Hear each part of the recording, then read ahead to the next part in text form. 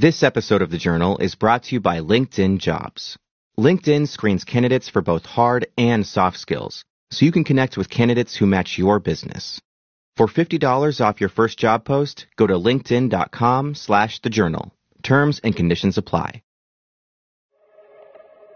This year, a series of Silicon Valley startups went to Wall Street to go public, and it hasn't gone well. There were two major failures in particular. The first was Uber. Since Uber's initial public offering in May, the company's valuation has dropped from more than $80 billion to about $50 billion. Then, in September, disaster struck WeWork, even before it could go public. Its expected valuation dropped by more than half, and on Monday, the company canceled its IPO altogether. The value of these companies tanked for lots of reasons: a fiercely competitive market, undisciplined executives, and an inability to turn a profit. But there's another factor. They were also encouraged in their big spending ways by the same major investor, SoftBank's Vision Fund. Today on the show, the story of SoftBank and its unorthodox founder, Masa Son. Does his bold investing strategy cement a startup's success or doom it to failure? Welcome to The Journal, our show about money, business, and power. I'm Kate Linebaugh. And I'm Ryan Knutson. It's Wednesday, October 2nd.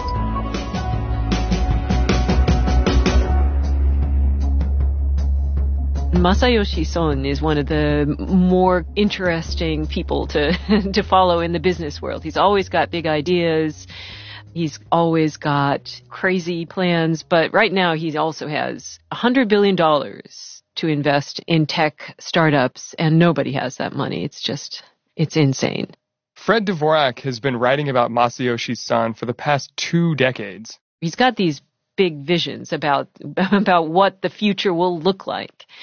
Ultimately, his ultimate goal is to increase human happiness and end human suffering. And so he's a techno-optimist. He thinks technology can do that. Masa Son is now managing a $100 billion venture capital fund, investing in startups he thinks will change the world. But it would take Son a long time to accumulate the money he'd need to realize his grand vision. As a kid growing up in Japan, he had almost no money to speak of. He's Korean Japanese, and he encountered a lot of discrimination when he was growing up. He grew up poor, and he had to really work his way into the position that he's in now. Nothing was handed to him. And he was also very ambitious. He's always been very ambitious, yeah.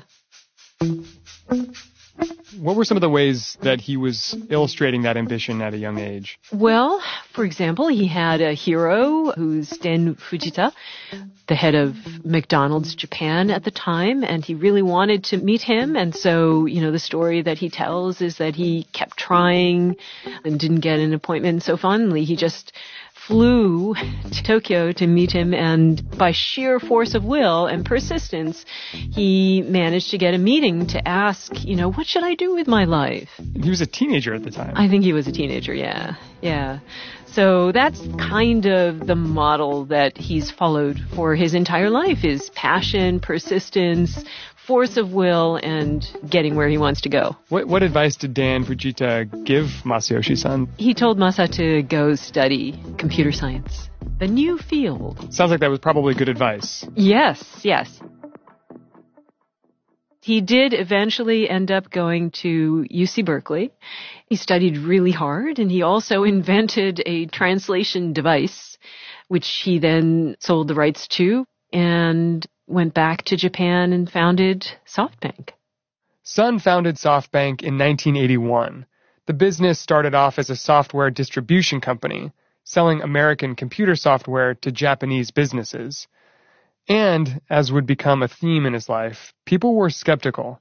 There's an apocryphal story he tells about himself when the company was just founded, and he got up on a box and said to the handful of employees, 2 or 3 at the time, we're going to make $75 million in 5 years. And they, the people listening thought, this guy's crazy, and most of them quit. They quit. It's just like, this is, it sounds like this guy is just, he's dreaming too big, we're out of here. Yes. But these employees were wrong. I mean, SoftBank did go on to make a lot of money. Yes. Time after time, Son has made these crazy bets. And people have said, he's going to fail, this time is the end, and he's always pulled through. And he did pull through. The software business he created was successful, and he made a lot of money on it. But his big breakthrough was when he began investing in startups. I mean, he invested in a lot of internet startup type companies in the 90s, like hundreds. Mm-hmm. They all rose at the time with the internet bubble. So for a little while at the height of the bubble, Son was personally the richest person in the world. Yeah, I know Masa likes to talk about how he was richer than Bill Gates for a few days back then.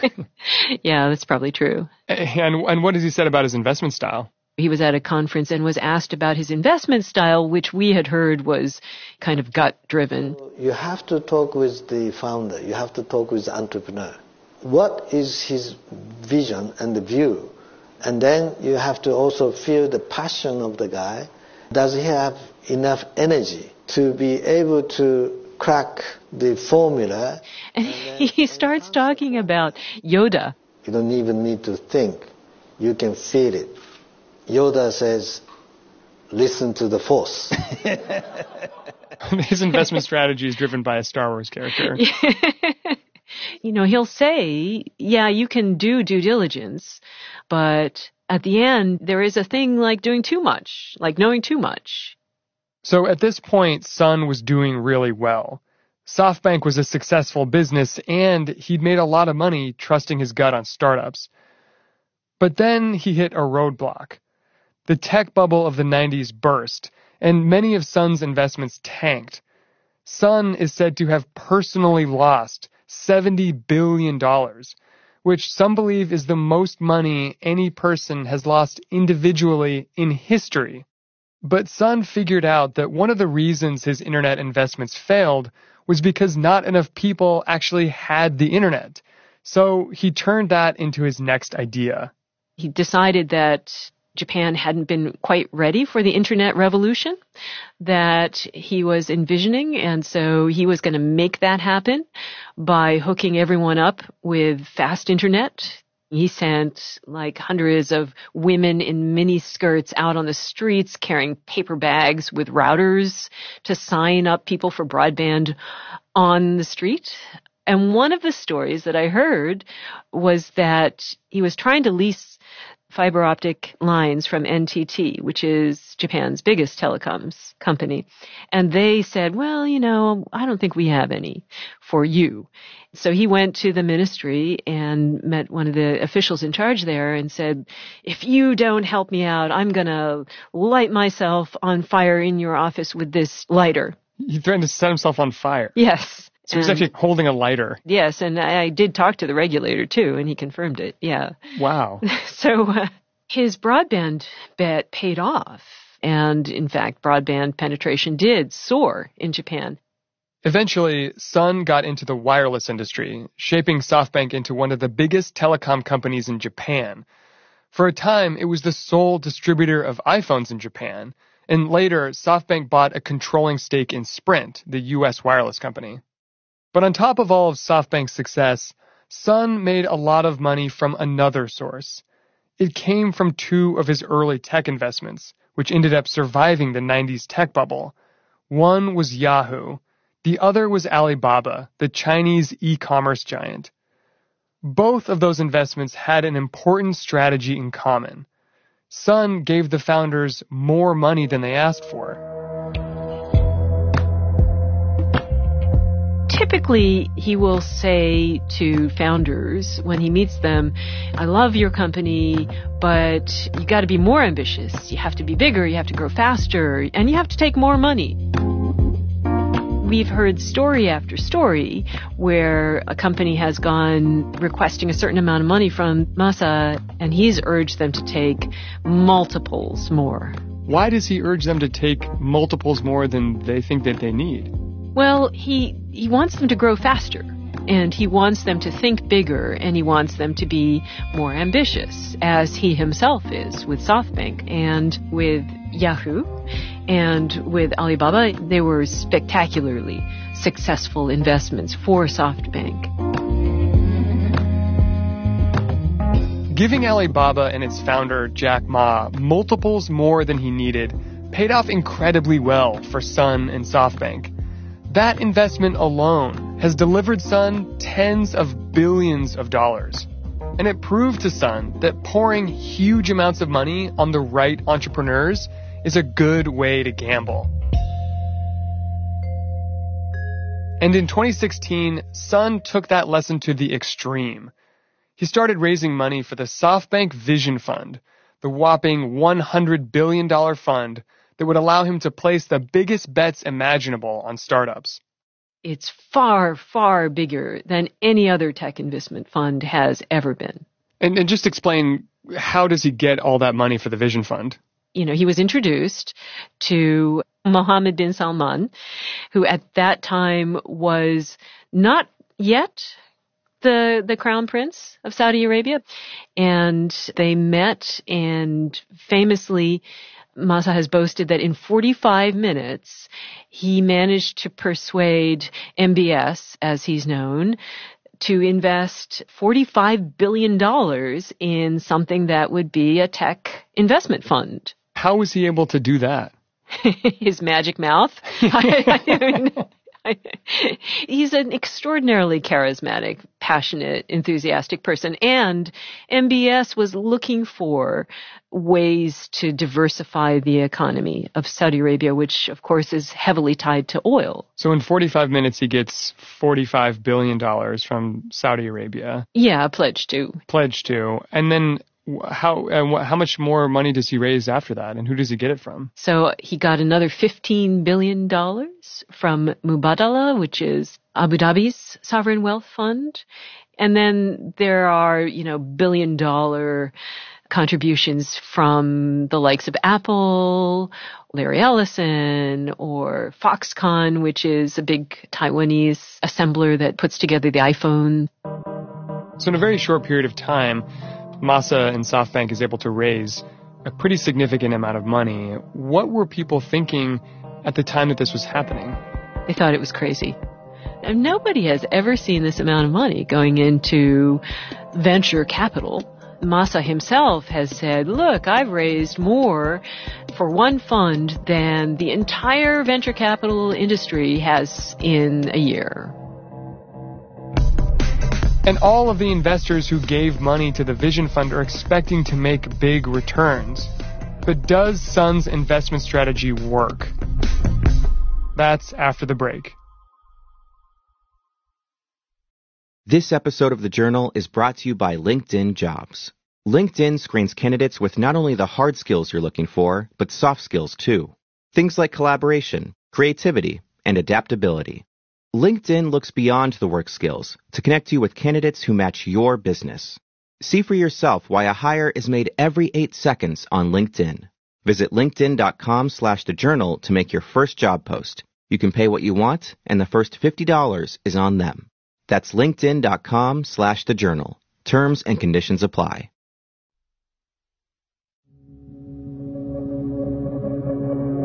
Welcome back. In a matter of months, Masayoshi Son managed to raise one of the largest investment funds in history. What does he do with all that money?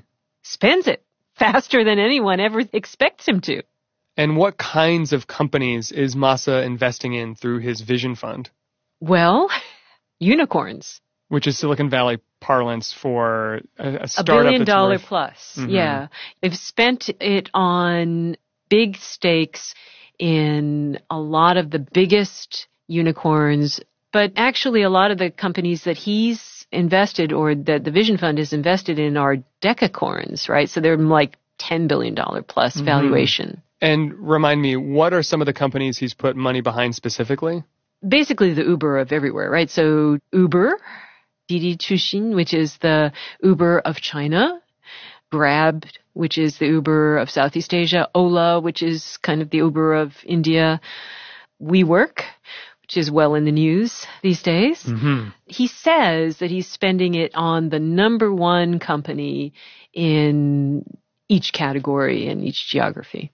And before problems started to show with some of his biggest investments, Son was continuing the strategy he learned from Alibaba, giving companies a lot more money than they ask him for, and hoping they grow faster than anyone thought possible. One example was Plenty, which is a vertical farm. They grow vegetables indoors. So they were planning a small rollout in the U.S., and Masa met them and said, no, okay, you have to think bigger. Think Middle East, because they really need your indoor farms. So you should have farms in Saudi Arabia, and you should do some in Japan, and you should roll out in multiple locations, and you should scale much faster. So in order to do that, right, then you need locations. They're just a tiny company, right? You need locations all over the place. You need to hire people. You need to, have capital investment in many more places. So this is kind of typical of what he does. Son's investing theory wasn't just that SoftBank could identify winning startups. It was that SoftBank could determine which startups won by virtue of those heavy investments. That's the theory, that you can be a kingmaker, that if you give a company enough money, they can become the dominant player by just bulking up and expanding faster. But sometimes that kingmaker theory doesn't work. And there's 3 reasons for that. One is that even when you invest a lot of money in a company, rivals might pop up either way. SoftBank saw that happen when it invested in Didi. Even in China, Uber bowed out of China, and Didi absorbed its rivals, and it was, in theory, it was the dominant ride-sharing company in China. Even Didi has seen subsequently rivals pop up from different sectors, like Meituan, which is food delivery, decided to start up ride-hailing. The second is that other investors can just match SoftBank's investment, leading to huge valuations. For example, they put in $300 million in a dog walking app, WAG. And that's a lot of money. Like, what can a dog walking app do with $300 million? But the rival app also got an equally large amount of money from other investors, following sort of the SoftBank trend. And the third possible problem with this is that at some point, all that money can become just counterproductive. A lot of people, a lot of traditional VCs will argue that you can only push so far. You can only push so fast. If you're a company that has tried to, expand faster than you can, or you've taken on more money than you need, there's a real chance that you could end up spending it foolishly. You could try and expand too fast, and then you'd have to retrench. It may not end up working for you. It may just burn through cash. And a lot of the Vision Fund investments are in companies that are burning a lot of cash, that are not profitable, that are growing fast. They are expanding, but they're using a lot of money in order to expand, and then also in order to get customers. The theory is eventually they'll gain a dominant market share. There'll be some sort of critical mass at which they can start making more money. But if that doesn't happen, then they've just lost a lot of money. This is basically what happened with Uber. SoftBank poured a bunch of money into Uber, but it didn't become dominant. It's still losing money, and it's still in a price war with Lyft. And more recently, with WeWork, SoftBank's decision to invest massive amounts of money seemed to make things worse. SoftBank invested several times at different valuations of the company. But the latest round that SoftBank put money in was at a valuation of $47 billion. And WeWork then tried to go public, and the value that investors were willing to invest wasn't anywhere near $47 billion. In fact, we've reported that they had to go well below $20 billion and still weren't able to get enough investor enthusiasm for an IPO. And so they've sort of postponed it for now. Even with the problems at WeWork and Uber, SoftBank has invested in a lot of other companies that could succeed and then balance out the fund's returns. But the performance of those two companies is a troubling sign. It could mean that Son can't define the outcome just by the amount of money he throws around. At a very high level, it's a question of whether you can, by force of will, push technology and companies head in the direction that you want, right? He's always tried to do that, and now he's trying that at the biggest levels imaginable. The stakes are really high for Masa because his reputation is on the line. He's raised all this money based on his track record of some real big hits.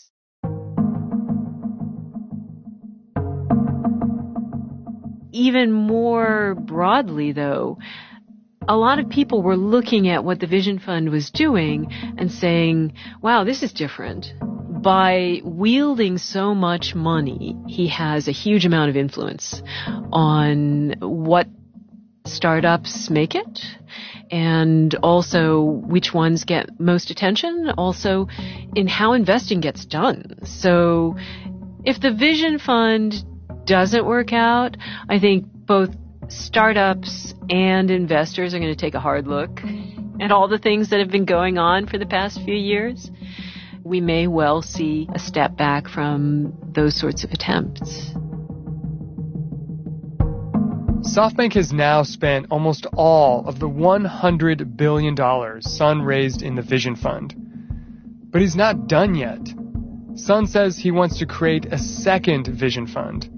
In July, he announced Vision Fund 2 that he hopes could be even bigger than Vision Fund 1. So far, he says investors have raised their hands to contribute $108 billion.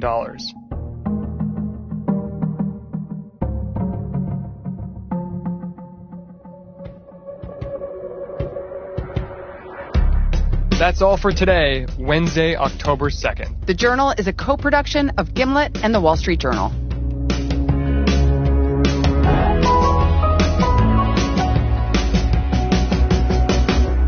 Thanks for listening. See you tomorrow.